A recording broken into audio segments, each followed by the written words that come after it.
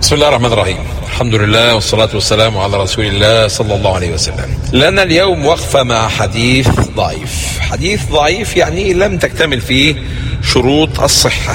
الحديث عن فضل رمضان أوله رحمة وأوسطه مغفرة وآخره عتق من النار. ولما الحديث ضعف هذا الحديث من حيث السند، أي من حيث سلسلة الرواة، لكن المعنى أيضا فيه ضعف، لأنه رمضان كله رحمة وكله مغفرة وكله عتق من النار. أيام رمضان كلها رحمة ومغفرة وعتق من النار. النبي صلى الله عليه وسلم أخبر أن لله في كل ليلة من ليالي رمضان عتقاء من النار، فلا يختص بذلك العشر الأواخر من رمضان كما أخبر هذا الحديث.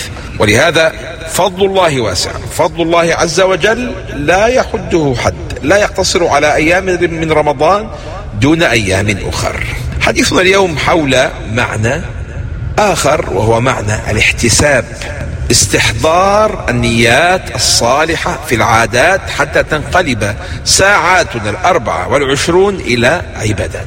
أكثر عادة تأخذ منا وقتا خلال اليوم هي عادة النوم، وهذه العادة تحتاج منا إلى أن نحتسب أجرنا في النوم، أننا ننوي به أن نتقوى به على قيام الليل، نتقوى به على صلاة الوتر، نتقوى به على الصلاة بين يدي الله سبحانه وتعالى. سيدنا معاذ بن جبل رضي الله عنه وأرضاه حين تحدث مع بعض أصحابه حول نومه وقيامه، كان يوتر رضي الله عنه في آخر ساعات الليل، ينام أول الليل ثم يقوم آخره، فيقوم وأما أنا فأقوم وأنام فأحتسب نومتي وأحتسب قومتي، أي أستحضر نية صالحة لنومي، أن أتقوى بهذا النوم على الصلاة في آخر الليل، فآخذ وأنال أجرا على هذا النوم، وأحتسب قومتي أي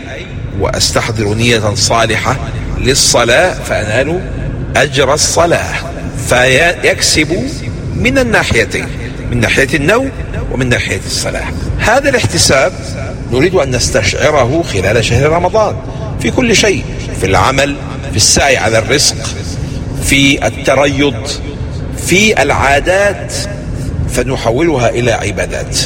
حتى اللقمة يضعها الرجل في زوجته له بها أجر، حتى السعي على الرزق الذي يطعم به الإنسان أبناءه وأهله هذا له أجر فيه عظيم. ولهذا أخبر النبي صلى الله عليه وسلم في الحديث: اليد العليا خير من اليد السفلى.